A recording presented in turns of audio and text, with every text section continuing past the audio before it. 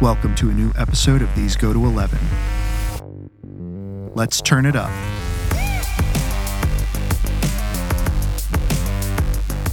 Hey everybody, welcome back to These Go to 11, an unchurchy conversation about everyday faith.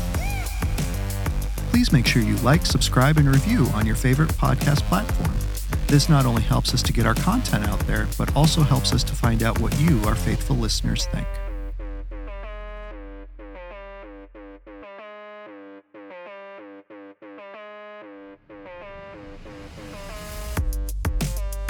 Ladies and gentlemen, welcome back to These Go to 11. Once again, I'm Nathan Bell. Joining me as always, Greg Dutcher. Greg, what's going on, man? Nathan, I'm doing well, and I'm thrilled we have a building in which to podcast. Yeah, that was a little dicey there last night here in Maryland. Yes, not terrible here, and you're, what, dude, 30 minutes south? Yep. Or maybe a little more than 30 minutes. Yeah, roughly about 30 minutes. That about sounds right. 30 minutes south, and you weren't hit too terribly. No, we didn't lose power at all. Lots of rain. Yeah. But didn't lose power, which is nice. We can. I was in the shower and it briefly flickered, but it didn't flicker long enough to like totally, have to restart like the microwave time and all of that stuff. It was ever so brief. Real quick flicker. Yeah. Yeah, we had that 3 times maybe, and I think the longest was 2 minutes. Mm-hmm. I remember I showed you that picture. My brother, who lives out in Carroll County, Maryland, Route 140 is their kind of main drag. Yep. That runs through Westminster and sort of the lifeline of the county. And I think it was something like 40 plus, based on his text, and he showed me the picture. Telephone poles went down across that main drag. Yeah. So they got crushed. Yeah. Not only are they cleaning up all of that, having to, restore power, but they've got to clean all that power up. They've got to get the poles back up. I mean, they're. Oh yeah, it's going to be a little bit. Yeah. Yeah, it's going to be a minute there to get that back and ready. And I said, I'm very glad, Nathan, because since I'm 2 minutes away from our building and you're 30, it would have been kind and compassionate if your podcast partner had maybe come here late last night, lest we both pull up. Oh, Nathan, man, it stinks. Sorry, dude. Yeah, I'm going to drive 2 minutes back home. You can drive your 30 back. So fortunately, when I came in and I saw the lights on and you were already here setting everything up, felt good. But yeah, I think we weathered it, pun intended, pretty well. But yeah, it can. I love a summer storm. Dude. Yeah. Oh yeah. I do love a summer storm. Well, and I mean it. I remember Joy and I. We were driving back from Virginia. We were visiting Joy's sister and our nieces and nephews down there, and it was good. Although I mean, sunny, no problems. We get we're driving on 295. Yeah. And we just kind of crest that little hill as you're entering the city, and all of a sudden you can see it just dark. Yeah. I mean, it is not pitch black, but pretty close to it. Oh, that's awesome.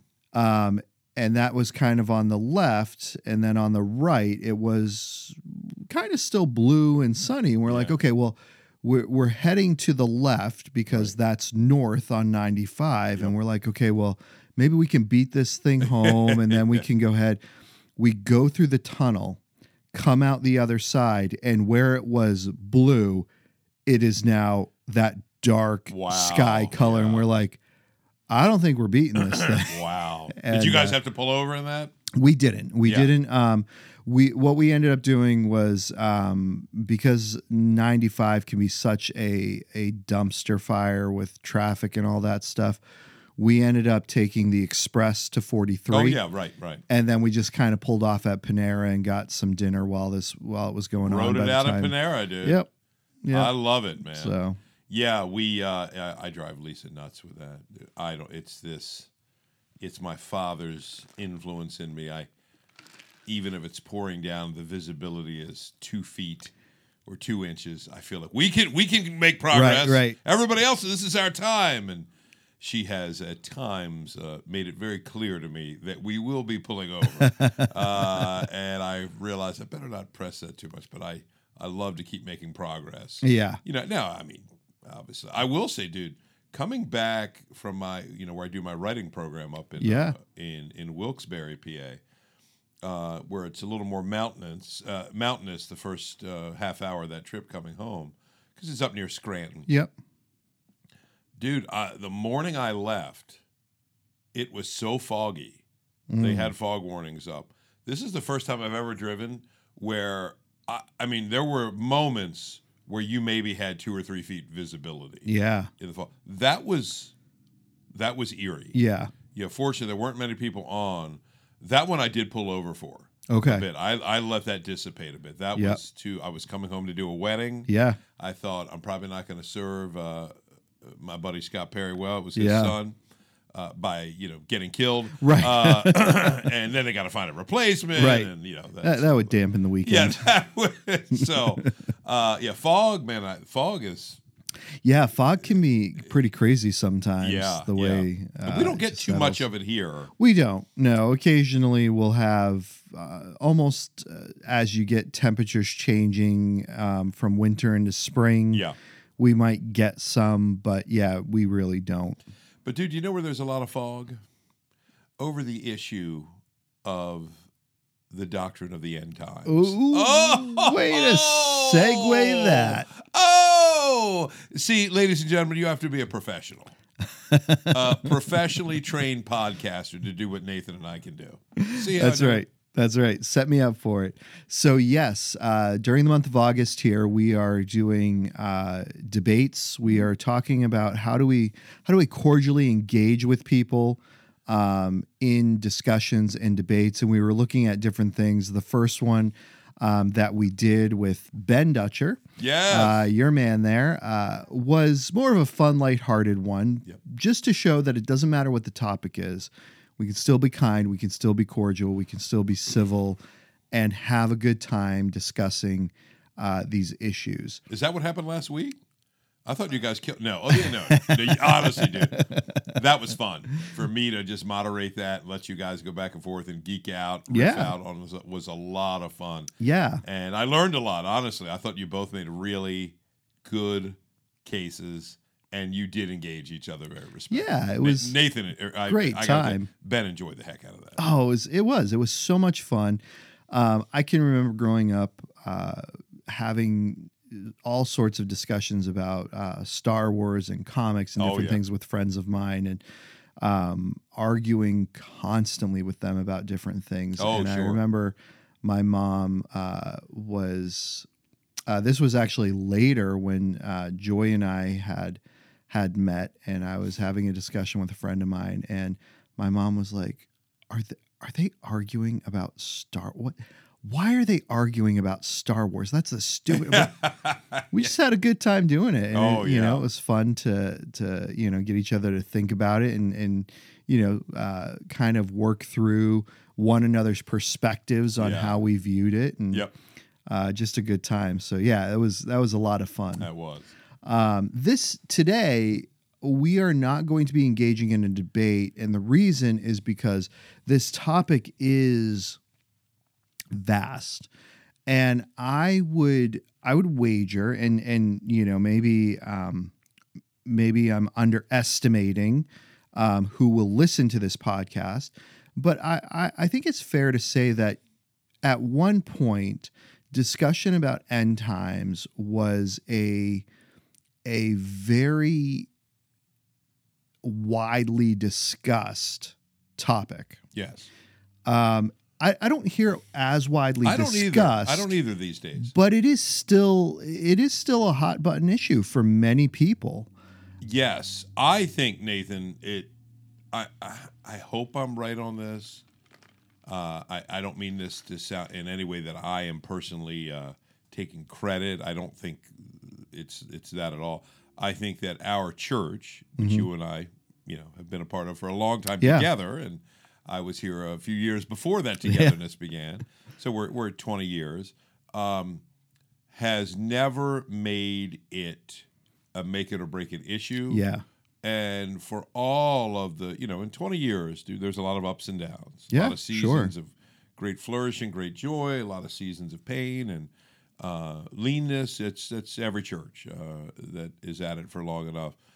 And of all the topics that have been associated with debate and friction and times of uncertainty, it's never been one. Yeah. Yeah. I think we kind of, staked our claim from the beginning. Again, I'm sure we'll reference in our upcoming moments here the Apostles' Creed and red light issues, the foundational issues. We staked our claim on Jesus is coming back. Yep. I think that is part of historic Christian orthodoxy. Yep. I think it's in all the ancient creeds. It is, but never the manner, method, timing, chart. That's not in any part of ancient creed. That was a much later development in the history of Christian thinking. So I think part of it is our world here at CFC. It's not a main thing issue where you teach just based on what I'm hearing. Yeah. I don't sense that's a main thing issue. No. But you are right, because I pay attention to the blogosphere, Twittersphere, interwebs. It's still out there. Yeah. And maybe some of our listeners have experience where this has been an issue of friction or heavy emphasis. Yeah. And so what we decided to do today was rather than have the debate today, we wanted to go ahead and talk about the views, because I think it's important before we get in and do a debate like this, that we clearly define and articulate this end times theology, what we call eschatology, and really get a handle on, okay, what are we're going to discuss this. What are the three main views of the end times? What are kind of the subcategories within those main views? And really kind of put out there where some of these views lead in terms of personal growth or personal, I don't know, lack of development. I don't know what you want to call it, but issues that can come up with these things. Yeah. And just to kind of, give everybody an idea of what this looks like. I personally, from personal experience, am aware, and I'm leaving this vague intentionally, but of a church many years ago, when they set up their doctrine, their statements of faith. This was probably back in the 70s. This was a main issue in their statement of faith, and you had to believe this certain way, or else you could not serve in certain capacities within the church. Yeah, and it went one step further to any of the ministries that were going on in the church in order to serve as a leader in those ministries. So not even as a leader in the church, but a leader within the ministries of the church, you had to subscribe to this, or else you couldn't serve in that capacity. Yeah. And so this is a very hot button topic for many churches, many people. And so we want to set up what are these arguments. And then at some point in the future, we'd like to go ahead and bring someone on and actually engage in the debate. Yeah. But we want to set this up first so you are aware and informed about what that looks like. Yeah, and part of it, dude, I will say, for me, I'll just out myself right now. I think every view has its strengths and its weaknesses, which to me is very telling. I can't think of a topic in Christian theology where I could literally be assigned, we talk about that in high school debate, any of the three views, and I could argue them passionately. Yeah. Or I could be assigned, a group to take that same view and tear it apart, and I could tear it apart passionately. Yeah. Which tells me, I'll just out myself again, my personal view is that there is not really sufficient information to confidently say this is it, although many people do. Right. I'm just saying, I personally, while I may have a leaning, I would tend to debate. My position in the debate would be the old cliche joke about I'm a pan-millennialist. Right. God will pan it all out in the end. That generally captures most of where I am. I do have a leaning to one of these views Yeah. more than the others, but I ain't wedded to it. Yeah. I get to heaven and find out I'm wrong. Yeah. I'll be perfectly fine. Well, it's what we talked about when Justin was on, right? That the creeds are the things that we live and die by. Yes. Right? Somebody puts a gun to your head and says, deny the fact that Jesus is returning. Yeah. I can't do that. Right. Change your view on, again, we'll talk about these three views, or, change your view from, A to B or A to C or whatever it is. Okay. Sure. Yeah. Yeah, exactly, dude. I just don't care enough about it, because the fundamental issue is that Scripture is very clear that he's returning. Yeah. So how do you want to do it, dude? You want me to just start scoping it out? Yeah, let's go ahead. Let's start with the three views of end times eschatology, and brief overview definition of each. Well, all of them are in some ways dependent upon a rather obscure and, dare I say, in most cases, not often read passage. Mm-hmm. And when I say often read, I would think the average person who identifies as a Jesus follower that may be listening to this would probably agree. Yeah, I'm probably not in this passage too much, or it's not one that I think of as much. Revelation 20. Yep. I'll read it. It says, "Then I saw an angel coming down from heaven, holding in his hand the key to the bottomless pit and a great chain. And he seized the dragon, that ancient serpent, who is the devil and Satan, and bound him for 1,000 years, threw him in the pit, and shut it and sealed it over him, so that he might not deceive the nations any longer until the 1,000 years were ended. After that he must be released for a little while. Then I saw thrones, seated on them were those to whom the authority to judge was committed. Also I saw the souls of those who had been beheaded for the testimony of Jesus and for the word of God, those who had not worshipped the beast or its image, had not received its mark on their foreheads or their hands. They came to life, and they reigned with Christ for 1,000 years. The rest of the dead did not come to life until the 1,000 years were ended. This is the first resurrection. Blessed and holy is the one who shares in the first resurrection. Over such the second death has no power, but they will be priests of God and of Christ, and they will reign with him for 1,000 years." So the 1,000 years is mentioned several times in that passage. Yeah. That is typically seen, we call a grouping of 1,000 years. 100 years is a century. 1,000 is a millennium. Yep. So millennium has become the basis of three divergent schools of thought on sort of what we do with that passage, but also as kind of an anchor point for understanding, for lack of a better word, the manner, the timing in which Jesus returns. Sure. So you have pre-millennial. Mm-hmm. That is the reigning queen, probably in our neck of the woods, meaning Western, particularly American evangelical Christianity. Yep. There are many that hold the other two views I'll get to. But premillennialism is the belief that 1,000-year reign of Christ on the earth is coming. Yep. It's set. He's going to return. Satan is going to be imprisoned during that time, which I'm interpreting, maybe over-interpreting a bit, seems to be equated with a time of great flourishing and peace because of his absence. Yep. What the text actually says is the nations will no longer be deceived. So most premillennialists will say that 1,000-year reign is a literal 1,000-year reign. Yep. Which, if you think about it, dude, our country's only got a quarter of that right now. Right. So it would be like from 1776, right? And you're going to what is that, dude? What's 1,000 years later? I'm terrible at it. That would be 2,776. You're right. Right? Thank you. 2776.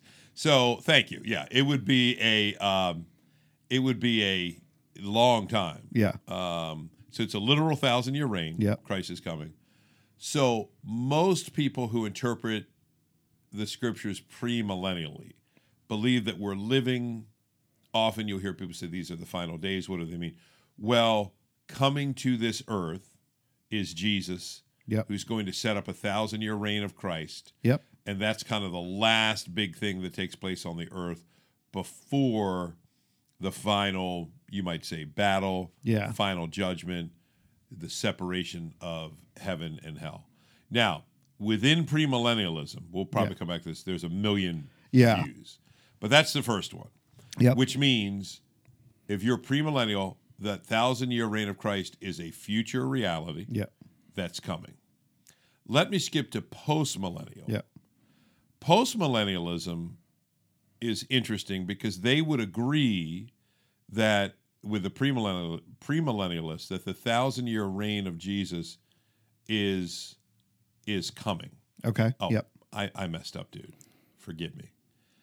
The most important thing in premillennialism is that Jesus comes before that 1,000-year reign. That's why Right. it's pre. Yes. Yeah. He, in Yep. essence, inaugurates it. Yep. He starts it. Yep. How did I not say that? The postmillennial view Yeah. is that Jesus comes after The 1,000. that after the millennium. Yeah. What is the 1,000 years? Most postmillennialists say the 1,000-year reign of Christ is sort of the golden age. Some would say it's 1,000 years. Most that I read say, well, it's 1,000 is a number of completeness in the book of Revelation, Yeah. like 7, Sure. like 12, and the multiples that are associated with 144,000, etc. So whether it's 1,000 years or a long time, Right. it's the final age of the church, Mm-hmm. and it's a golden age. It is an age where Christianity has largely dominated the world. Most postmillennialists don't say that they don't say things like, well, that means every person on the planet is going to become a Christian. Right. No, but if you're not a Christian, you're in the minority. I think they would say that. Christianity has transformed the world. Mm-hmm. Many nations are now operating out of Christian principles, etc. So an oversimplification of those first two views. Premillennialism, generally, things are getting worse and worse and worse and worse. Until Christ Till comes. Christ comes, Yep. he sets up a millennium. Postmillennialism, do you see the difference? Yeah. It's still in the future, Yeah. but things are essentially getting better and better and better. So Christ coming into the postmillennial view is he's almost coming to receive the earth as a gift. Mm-hmm. You might say from the church, from his bride, and that he comes and he's kind of finalizes history. So two very different views. Yeah. The one, for lack of a better word, that's the outlier is amillennialism. Yeah. Amillennialism. Why can't I say that word today? And is the negating term, or a. If you say I'm apolitical Right. or atypical, you're negating it, right? So amillennialism or amillennialism is, in essence, it's sort of a way of saying, hey, this 1,000-year reign of Christ as a future kind of literal event is not what the scriptures are intending to communicate. Mm-hmm. It is a picture, most amillennialists teach, of the church age. Mm-hmm. That the millennium, in essence, came when Christ accomplished his finished work. Yep. And he rose. In this world, the wheat and the tares grow together. Yep. And then Christ is going to come at some point in history without view of a special period of time, 1,000 Right. years. Because essentially we're living in the millennium. Right. And Christ comes and he sorts everything out. So again, all three views Yep. have Jesus returning, Yep. which is why I would say I'm fine. Yeah. Any Christian dude at CFC that says to me, Greg, I've been studying, I've been reading, Lorraine Botner.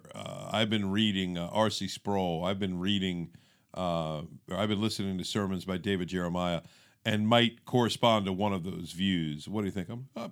I'm fine. Sure. Now, if that person says, will the church stand by, I've listened to these the sermons. Yeah. Yeah. We gotta draw the line in the sand here. I'm gonna say no. Right. We're not gonna do that. Yeah. So, how's that as a summary, dude? It probably wasn't very short. Yeah, no, I think that's a good place to start. So again, going back, premillennial is Christ will come. So we're living. Christ will enter history again and usher in 1,000 years of peace before the final judgment. Exactly. The post-millennial is Christ will the 1,000 years will go. Yeah, it's accomplished by the church essentially. And then Christ will come. Yes, at the end. And then the final judgment. And then amillennial is you're both wrong. Yeah. Christ came. Yep. And he accomplished the work, and he will one day come again for the final judgment. Yes. But right now we're just living and doing our thing. Yes. So yeah. Dude, your summary is better than mine. I need to get you to do all my writing summaries for my writing program, because that's the hardest thing I have to do, dude. Oh, is for a the long-winded guy is summarizes. write something in a sentence or two. I can't do that. I don't want to leave out these details. Well, but it is important because, again, really the details are what people are disagreeing Absolutely. on, and that's what this discussion today is all about. What are the details? Because again, if we get into a debate with this without knowing and understanding the details, there are things that we're going to miss, and people might hear this going, you're kind of saying the same thing, aren't you? Right. And so understanding the details will allow us to get ready and prepared for that debate. Absolutely. So let's kind of talk about, because Greg, you said I could argue the strengths and the merits of each, but I can also argue the flaws and downfalls of each. Sure. Let's start with the flaws and downfalls. Let's start there. So let's look at premillennial. Yep. We'll just kind of go in the order that you did. Let's look at premillennial. What are the flaws and issues with the premillennial view that let's face it, with flaws and issues, we have to largely ignore them in order to accept that view. Sure. And so what are the flaws and issues that come with the premillennial view? Well, good question. I'm going to take a slightly maybe unexpected turn there. One of the problems with premillennialism is there are so many, again, subcategories within premillennialism. Sure. Okay, we haven't talked about it yet, dude. It hasn't come up. The rapture of the church, right? Yeah. Now, for those of you taking notes at home, if you are, and you're thinking through this, some of you, this might be old hat, you know it, some of you don't. The fact that there's so many subcategories, not that there aren't in amill and post-mill, but there's not many in comparison. Let me throw a few terms out, and then I'll try to take a few away. Yeah. You've got, you've got the pre-tribulational rapture of the church. So that would make me pre-mill, pre-trib. Yeah. You've got, the mid-tribulational rapture of the church. That would make me pre-mill, mid-trib. No. It's post-tribulation that Jesus raptures. That's the pre-mill, post-trib.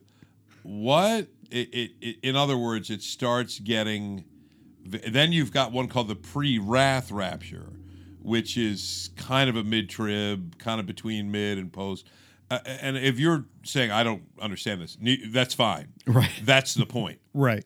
When you get into the minutia of picturing things like this, in premillennialism, there are really two returns of Jesus.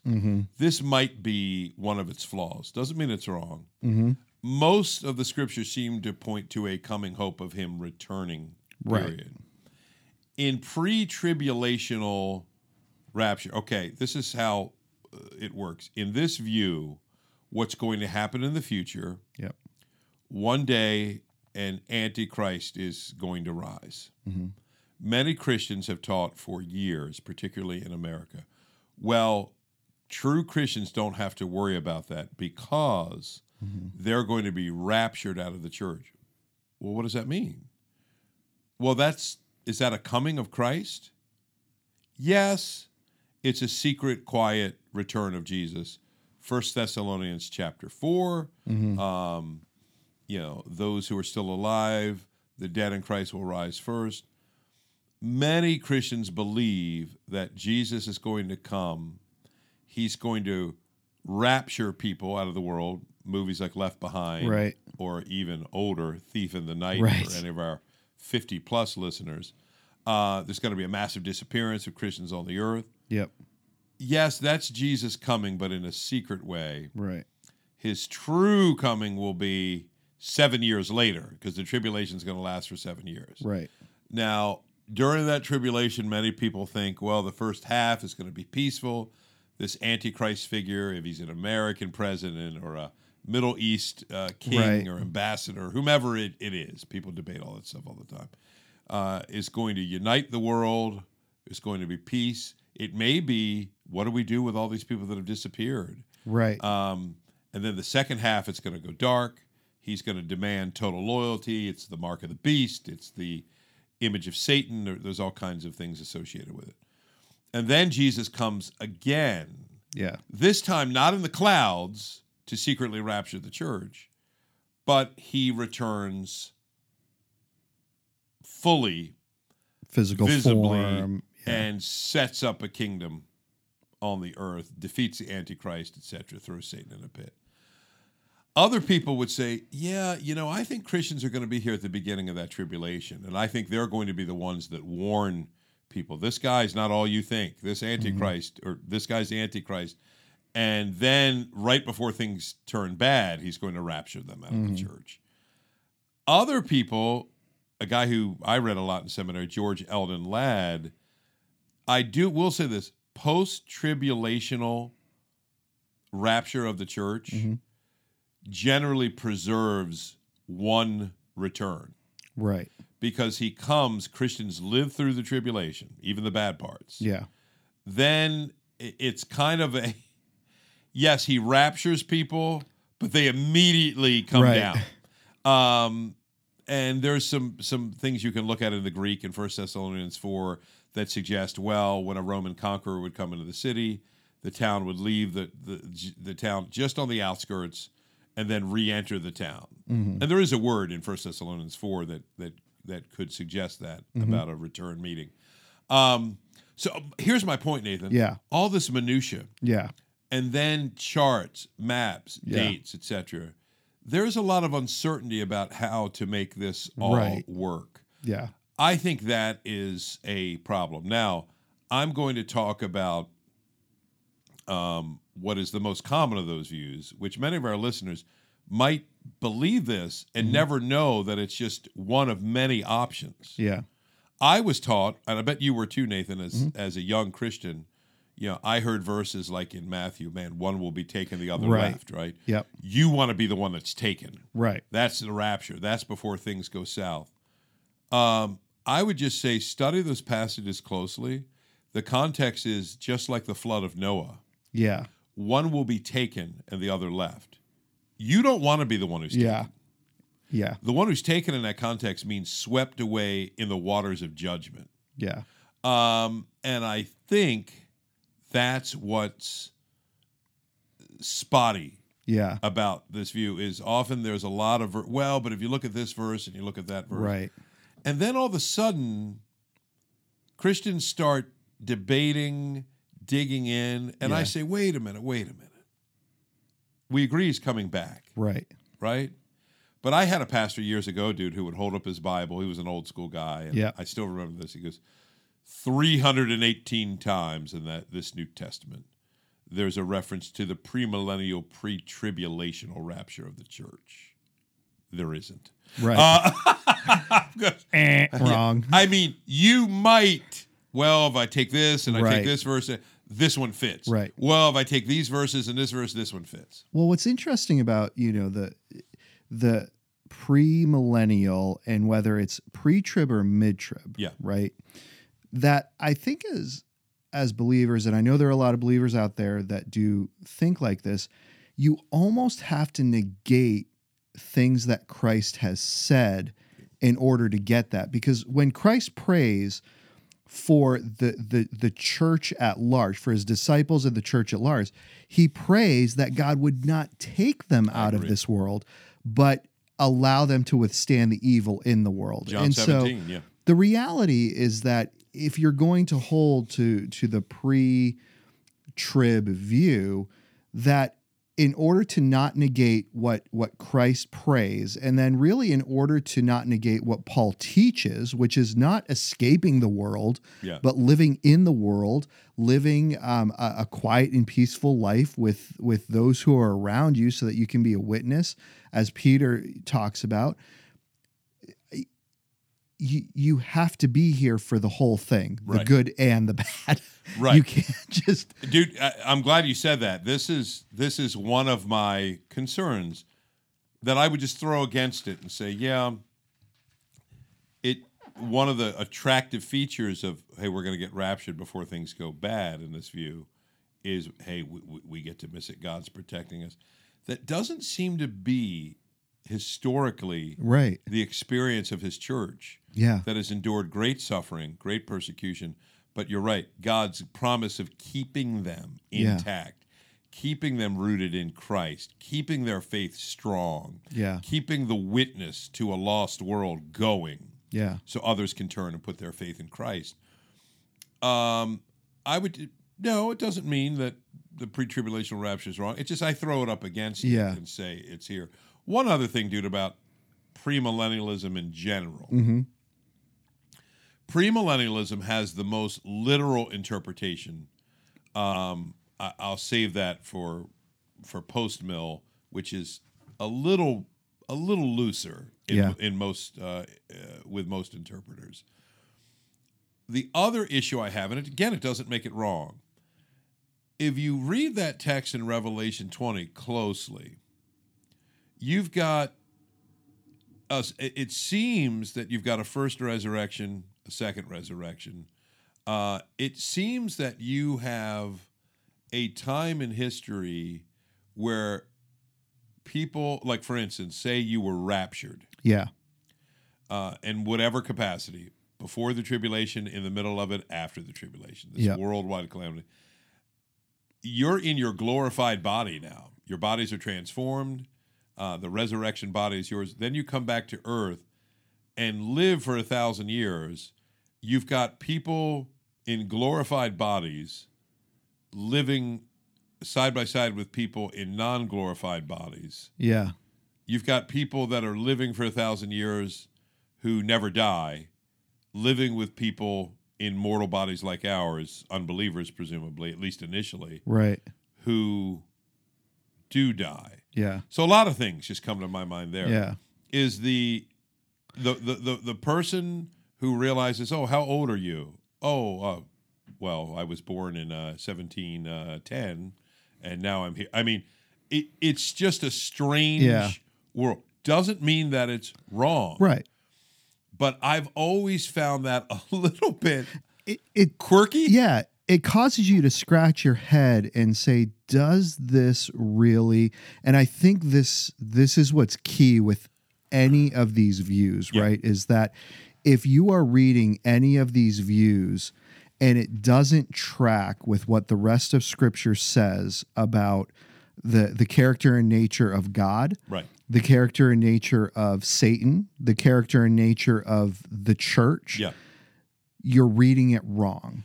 That in order for Scripture to be viewed as complete, and I find that in many cases, as we work through the gospel and we work through the narrative of history, focusing on Christ, that end times discussions tend to take a hard right turn away from all of that and get into this really weird and bizarre stuff that doesn't track with the nature and flow of the rest of Scripture. Yeah, and dude, at the very least, it should give you pause. Right? It should give you pause. If you're holding something, wait a minute, have I ever seen this in Scripture before, reinforced in Scripture. Quick example on this, dude. Yeah. The passage in John 8, which many people don't know, the beloved passage of the woman caught in adultery. You've got Jesus saying, the one of you without sin cast the first stone. You've got Jesus writing something in the sand. Most of the earliest manuscripts don't include that section. I talked about this with my younger son recently because he was in a Bible study where this came up, and he's heard me say that.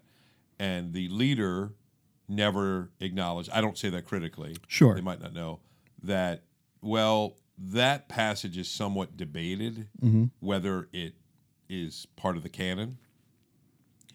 Because if you read almost any Bible in the margins, this is not found in the ancient. Yeah. Yet, what I told my son, he was asking me about it, I said, I'm glad you didn't say, I think my father's brought this up before. I said, please don't ever do that. I'm so glad you didn't. But I said to him, here's what, should I have opened up this can of worms? Everything in that passage comports and resonates. The picture of Jesus there definitely fits passages you see, the way he relates to the woman at the well in John 4. Right? The way you see him just loving and healing people on the margins, loving a Zacchaeus. Come down from that tree, you hated tax collector.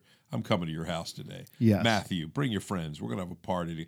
Everything fits the nature of Jesus. So I said that my personal view, dude, is that happened. It may have been part of the oral tradition that some scribe put in later.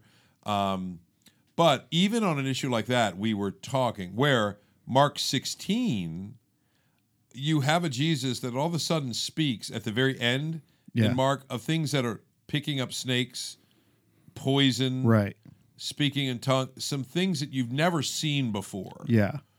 And every marginal note will say is not found in any of the ancient manuscripts, etc. It seems to be something that was added perhaps centuries later.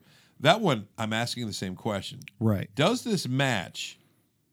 I have a much harder time with that one. I don't see passages where Jesus is speaking like this. So I do think whatever your belief is, and it could be about the end times or any subject, we should step back and ask, do the connections comport? Let me give you something that our beloved Matt Smith told a young lady who was struggling. Have you ever noticed end times theology, Nathan, produces a lot of anxiety in people? Oh, yeah. There are people, I just get worried about the state of the world, or what if some people, I've had people, what if I take the mark of the beast because it's a credit card or a microchip? Wow, that's a whole other thing. But, and I heard Matt, I've actually seen Matt do this, where he says, isn't it interesting when you read Paul, when you read the Gospels, what tone do you get from the Gospel? Comfort, assurance. But then you go to this end time stuff. And it seems very different. My biggest concern, and we spent a lot of time on this one, with the premillennial, this 1,000-year reign coming, Christ, the rapture, the timing of the rapture, the Antichrist. I don't know what it is about it. So many people I know get weird, anxious, funky. And they're not like that when they're swimming in Paul's letters. Or the Gospels. Does that make sense? Yeah, no, absolutely. I think I agree 100%. Is again, like when you look at Scripture, we would say beyond a shadow of a doubt that Scripture, as being a historically accurate document, would have to agree with itself, right? That's one of the tests of Scripture. Does it, everything that's in here internally agree with what it says about itself? And we get to Revelation, and then we scratch our head, and it's like, I don't know what to do with this. You know, and it's like... And dude, let's just say it. The nature of Revelation, apocalyptic literature. There's really nothing like it. It is a standalone, one of a million unique kind of writing. Of which in Scripture, Daniel leans in sections apocalyptic. Yep. Read Daniel and the visions; it's very Yep. much like it. Revelation, and that's it. Yeah. There was another book that was popular in the early church that was not accepted in the canon called The Shepherd of Hermas, which is very similar. I've read big chunks of it online before. You could just Google it.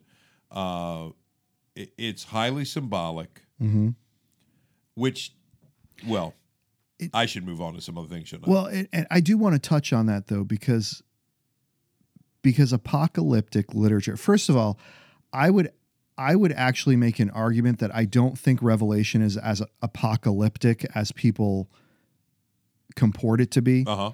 I think I can make that case fairly confidently, because the nature of an apocalypse is devastation and destruction, right? And this is what we've interpreted Revelation to be, is the devastation and destruction of this world. Yeah.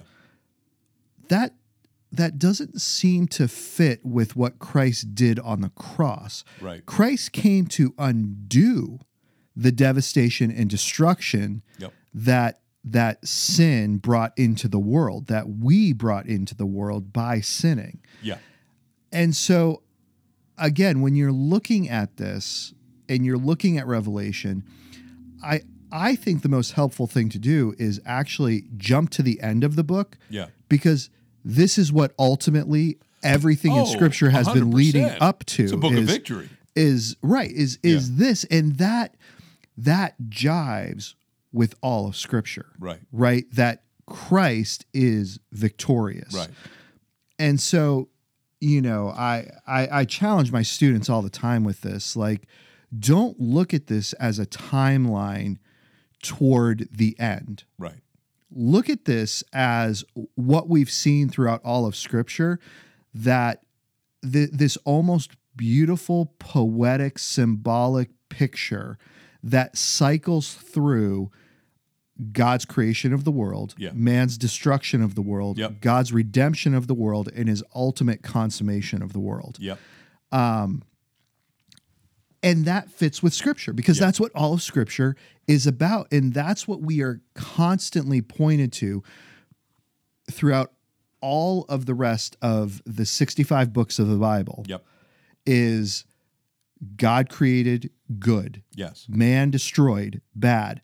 God is coming to redeem because man can't, and then God will ultimately consummate all things for his glory. Yeah, and dude, you're capturing where I try to take people is the end times is a good news story. It's and sometimes in premillennialism isn't the problem, a preoccupation.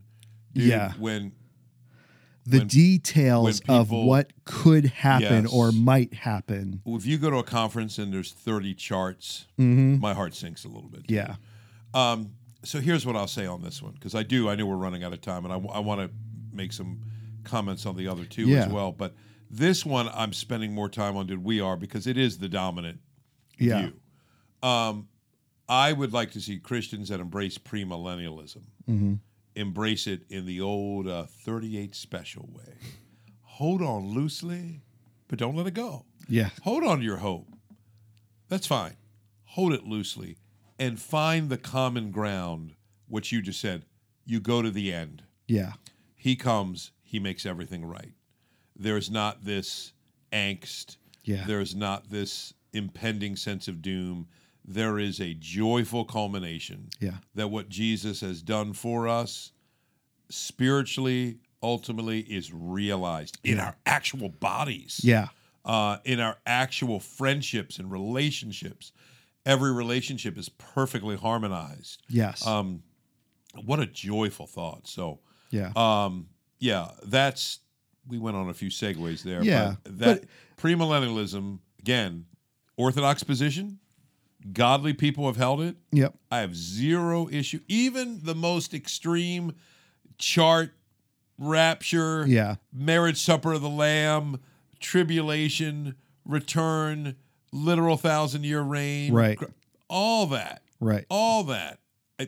Absolutely embrace it, man. recognize, I would say this, it's hard to find anybody who would articulate those things 200 years ago. Yeah. Honestly. Yeah. And 500 years ago, you won't find anybody. Yeah. It doesn't mean it's wrong, Sure. because we may discover things as we look at the Bible more closely. Right. But it just means the shared hope we have with our spiritual ancestors Right. is about something broader Yes. and something, I think, more clear. Well, and Paul addresses end times, right? I mean, the people of his day were concerned with the coming Of course. of the second coming of Christ. First and Second Thessalonians Yeah. are all very, very rooted. I think every chapter has a reference Yeah. to the return of Christ. And Paul's encouragement and advice is just keep doing what you're doing. Christ is going to come when he comes. Yep. So let me say something about postmillennialism. Yeah. Dude. Yeah. Postmillennialism, I'll tell you what I appreciate. I appreciate its optimism. Mm-hmm. And it's the easiest one to pick on, because all you have to do is play any 11 o'clock newsreel. Yeah. Oh, yeah, things are getting a lot better. Right. There were X amount of deaths in Baltimore City, X amount of crimes and rapes, etc.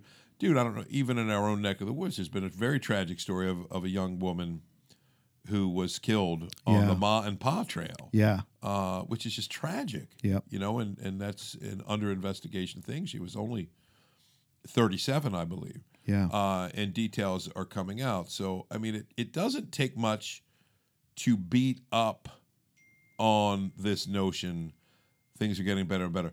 But let me play their advocate on this. Yeah. Historically, the argument is with them, Yeah. because the gospel started in obscurity, Yeah. little corner of the world, unknown place, Judea, and it spread. And dude, its presence around the world, Yes. it has exploded. Yeah. In 1950, I think there was a handful of believers in Nepal. Some estimates have it as upwards of 1 million, Yeah. half a century later, Christians in Nepal. So what a lot of postmillennialists will point to is, yeah, you might mock, etc. Don't zero in on a sliver of time. Right. Look at the bird's The eye grand view, scope of history. Yeah. and you'll see. Yeah. I understand that. I can appreciate that perspective. Yeah. Some of the weakness in postmillennialism that I see, dude, is a I don't know if it's a flaw with the system or its adherence. Mm-hmm. Many people that embrace this also embrace a very political, Yeah. because Christ is after the nations, kind of almost a Christian theocracy in the world. Yep. That can get very into this. Yep, this is what the mission of the church is. Now, this can happen in any end times view. Yeah. But I think postmillennialism might lend itself and lend some fuel to that desire. So my thought on that, dude, is when Christians are starting to talk about taking over cultural power centers, I think we can easily lose sight of the mission, which is to preach the gospel and disciple believers. Yeah. Which is, there's nothing political about that at all. Right. Preaching the gospel, discipling those who put their faith in Jesus, Right. is a very apolitical enterprise. Right.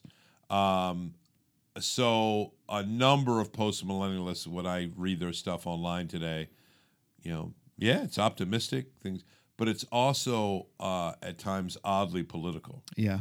Now, we were talking before we cast it, dude. How do most American Christians feel about the prospect of Sharia law? Yeah. If an Islamic group, think tank, etc., affected our government, I'm almost painting like a suspense novel now or something, but just for the sake of argument. Yeah. And in Sharia law, it's the application of Islamic law to all of society, regardless of where people's hearts are. Yeah. Yep. So those that are most passionate about Sharia law wish to implement a system Yeah. of government that is in keeping with Islam. Yeah. Most Christians, how do we react to that, right? Yeah. Oh, yeah. No, it's this imposition of things that our hearts don't embrace upon us. Right. So I've always been kind of baffled by Christians who argue, yeah, that's what we need to be about. I'm thinking, okay, isn't Jesus after people's hearts? Right. Because when your heart is transformed, the word of Jesus is not a demand from the outside, but a Right. desire from the inside. Yeah. We love his word. We love what he wants. There's this idea of imperialistic conquest. Yeah. I'm not a big fan of. Yeah. I know you're not either. No. Dude. Oh, and no. it that often, not always, Hmm? often I've seen enough goes hand in hand with a post-millennial view of the world. Yeah. Well, because the gospel's Christianizing the world. Right. We're a part of that. Ooh, makes the hairs on my neck stand up Yeah. a bit. Well, and there are definitely a lot of issues that go along with that, right? And you've talked about some of them, but let's look at the scope of history when Christians have been predominantly in charge of the religious and political scenes It's of gone countries. well. Yeah, like I'm sorry, yeah, dude. but that's the point. It hasn't. It hasn't. Believers, the idea of the church Yeah. in this world being in charge has never worked. I mean, go all the way back and look at what the Pharisees did. Yep. Right, the most religious people, and look at their interpretation of the law of God. Yeah. I mean, if you're going to talk about righteousness, and I'm obviously using hyperbole here, but they took the law of God, which was righteous and holy, and I mean they amplified it. Yep. They made it more righteous and holy, and of course I'm saying that tongue in cheek. Yeah. But this is what happens when religious people are put in charge of the political scene. Right. Is we do not implement grace. We Yeah. don't. Right. Because again, the law is there to simply exist and be, and you either follow it or you Right. don't. Right. And so when that gets put into the political realm, that's not just worry, that's frightening. Oh yeah. I would not want to live in a society where the law of God is imposed upon me. Right. I realize that it is demanded of me, but I also know from Scripture I can't live up to it, Well, and that's- that's in all its facets. And dude, what you're on to is the very purpose of the law that most Christians should not debate.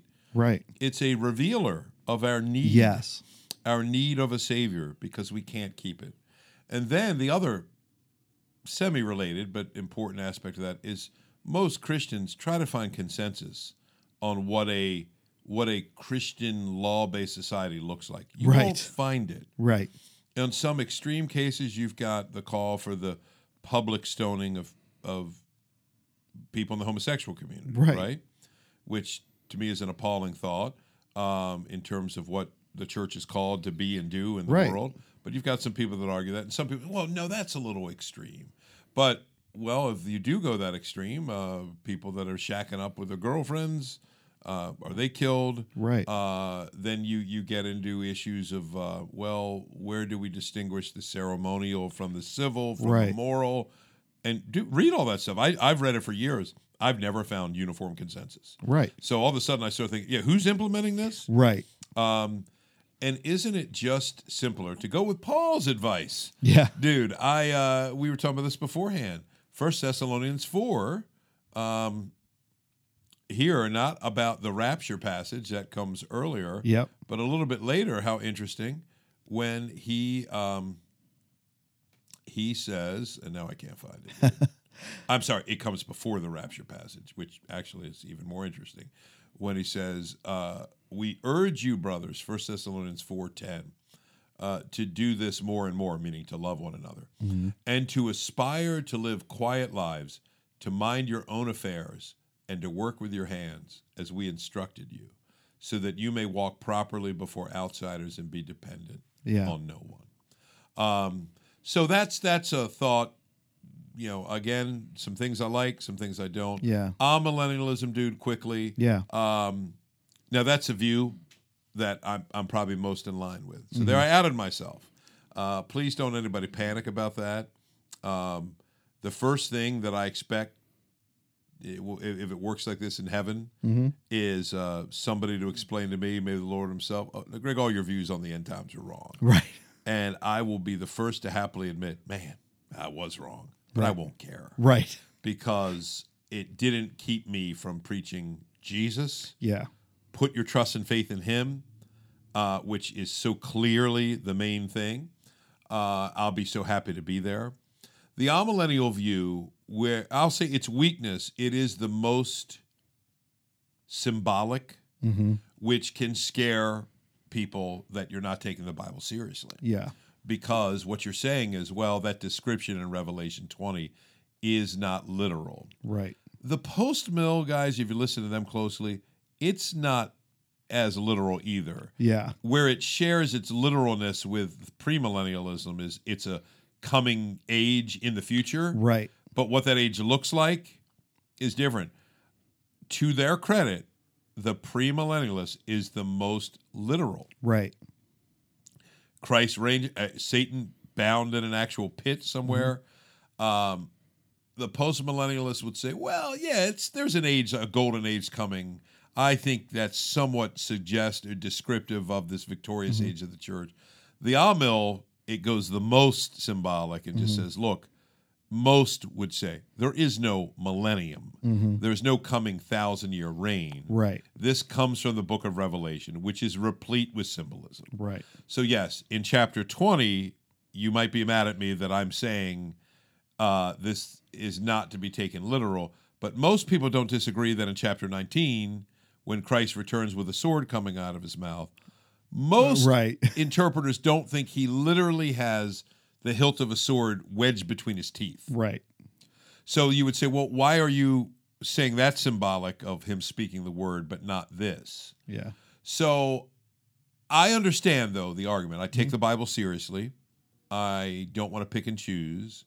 The question now becomes, does Revelation intend to communicate symbolic truths? Right. I'm comfortable saying yes. Yeah. Which means, is the millennium, what's the key descriptor? What's the benefit? The nations are no longer deceived. Yeah. Many people believe that occurs when Christ dies, rises again, sends his Holy Spirit, and the gospel goes forth into the world so that the nations are no longer deceived. Yeah. That's why many people interpret it as a picture of the church age. Yeah. That resonates with me. Yeah. There are some issues, though, dude, that I'll be the first to admit that I've never fully been able to reconcile in Revelation 20, and I'm going to go back to it really quickly. You have a reference to these two resurrections. There seems to be a first resurrection and a second resurrection. That works with a literal millennium. Right. You've got a group of people prior to the establishment of the millennium that are raised, and then you've got people that live in the millennium and die, and they are raised. You've got a first resurrection, a second resurrection. In amillennialism, the question is, well, what's the first and second resurrection? There are efforts made to interpret that. Some people say the first resurrection is a reference to spiritual resurrection, the transformation of the gospel or of a person's life because of the gospel. Yeah. The second resurrection is the final reality of that. Some people have argued that. Some say, oh, that's a little forced, that's a little weak. I'm just saying every view has its weaknesses. Yeah. Every view has its problems. Right. And that's okay. Yeah. Because where we find our unity is the Apostles' Creed. Yeah. Right? Or phrases like that. He is coming again to judge the living and the dead. Yep. Every person who's ever has lived, is living, will live. Yep. That's where I would find my hope. So I want to say to those listening, if this was like, woo, what a deep dive here. Right. This was a lot of complex. As you know, Nathan, we're not even scratching the surface. Oh, yeah, yeah. And this is why we didn't want to just get a representative of one view. Because again, I probably wouldn't argue as an amillennialist. I would argue as a panmillennialist that just says God's going to pan it all out in the end. Yeah. My argument would be with the person that says, and there are some, Yep. but it's hard to find that person. Yeah. And can we have a civil discourse to say, I respect your position. Right. I think it's orthodox. Yep. I think you've got a lot of godly, wonderful people that have interpreted Scripture like you. That wins a lot of respect. Yep. I would want that person to acknowledge, however, Yeah. hey, it frustrates me that you're not dealing with X, Y, and Z, but we find our unity in that he's coming back. Yeah. Can I say, Nathan? I don't find that as often as I would like to find it. Yeah. And I think that's the point of what we're doing in August, is that we don't find that in many, or really almost any of the topics that we see and discuss within the church. Yes. That unfortunately there is this propensity to have to be right about everything, and no concession that, you know what, I disagree with you, but I understand where you're coming from. Dude, it's so important that we learn to do that. There was a preacher years ago. I don't do this stuff anymore. Popular radio preacher who was teaching on the end times. It was something like the end times made simple. And when I listened to it, Yeah. it was well presented, well researched, but I kept thinking, okay, Martin Luther did not agree with you. Yeah. I just started thinking of all these kind of famous luminaries from church. Right. George Whitefield probably didn't agree with you. Charles Spurgeon didn't agree. It was presented as this is the Bible's teaching. Right. I emailed, it's a well-known ministry, this is probably 20 years ago, and I got a very canned response back. It wasn't mean, it was just sort of didn't really answer anything. My whole contention is, can you acknowledge, for the sake of the unity of the church, Yeah. there are other views? Yeah. That godly people Right. that love the Lord and love the Bible Yeah. have agreed. And they're with you that he's coming back. Right. We're going to debate the tribulation. We're Right. going to debate the Antichrist, the timing issue, the nature of the millennium, Yeah. but not that he's coming back. And I that's what I would like to see. But I will tell you, Nathan, for years, not so much here, many American Christians in particular flock to that stuff. Yeah. They love, I think because we just love clarity, Yeah. or what we think is clarity. Yeah. I want to know everything that's going to happen. Yeah. And where do I fit in it? Right. But interestingly enough, even when people talk about clarity, right, you read some of the things in Revelation, and even people who take the most literal translations of it would agree that there's symbolism going you on have here. to. You know, like You have like to. the huge bugs that are coming out in the sky. Remember Yeah. in the 1970s, people thought that was like the Apache Oh helicopters. my and, goodness, dude! You know, it's of like course. nobody would say, no. These are going to be literal, huge, giant bugs that are going to be coming down and taking over us. Yeah, They're looking for modern day interpretations to try to fit the narrative of what they believe is true. Yes. And so, guess what? That's symbolism. well, dude, And- you have to, Yeah. or you'll drive yourself crazy with that book. And Yeah. frankly, it doesn't work. Right.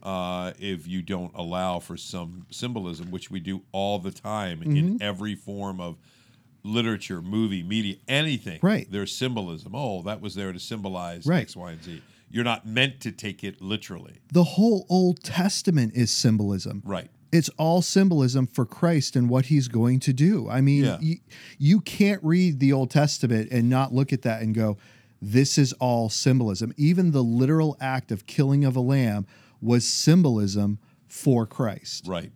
And so the Bible, again, when we look at Scripture, the breadth of Scripture is full of symbolism Right. and its representations. Of course, dude. When Michael Corleone says, "You broke my heart," to Fredo, that's symbolism, because Corleone's still breathing, That's right. but his brother soon won't be. Right. So I'm saying we're so used to symbolism, Yes. we don't even think about it. Yeah. But somehow we get to the Book of Revelation and we're like, well, no, let's just go for this thing. And Yeah. again, what I find, even among people that share the same view that differ, very selective. Yes. This, not this. This, not this. So I hope in this, deeper dive today, Nathan, that it's very clear it is a great hope that Jesus is returning. Yes. I think of it often, think of it regularly, because it means the end of disease, the end of death, the end of discord. You ever notice all the bad words are D's? Depression, despondent, despair, Dutcher. Wait, we run. we run. Oh, we've been up to some things in post. But we run into these things that are so overwhelming in this world, and the answer ultimately is Jesus is coming back. Yeah. He's going to fix it all. And the gospel is sort of that preview, Yes. of what is to come. So anyway, Nathan, woo, you got my brain working here, and it's we're done at 8:12 in the morning. I'm not going to think the rest of the day. Right. Ooh, man, I need to go watch some cartoons. That's right. Daffy Duck. Yeah. That's good. Well, my friend, this has been a great conversation. Has. Loved it. And until the next time, we just rock the Casbah. Yes, sir.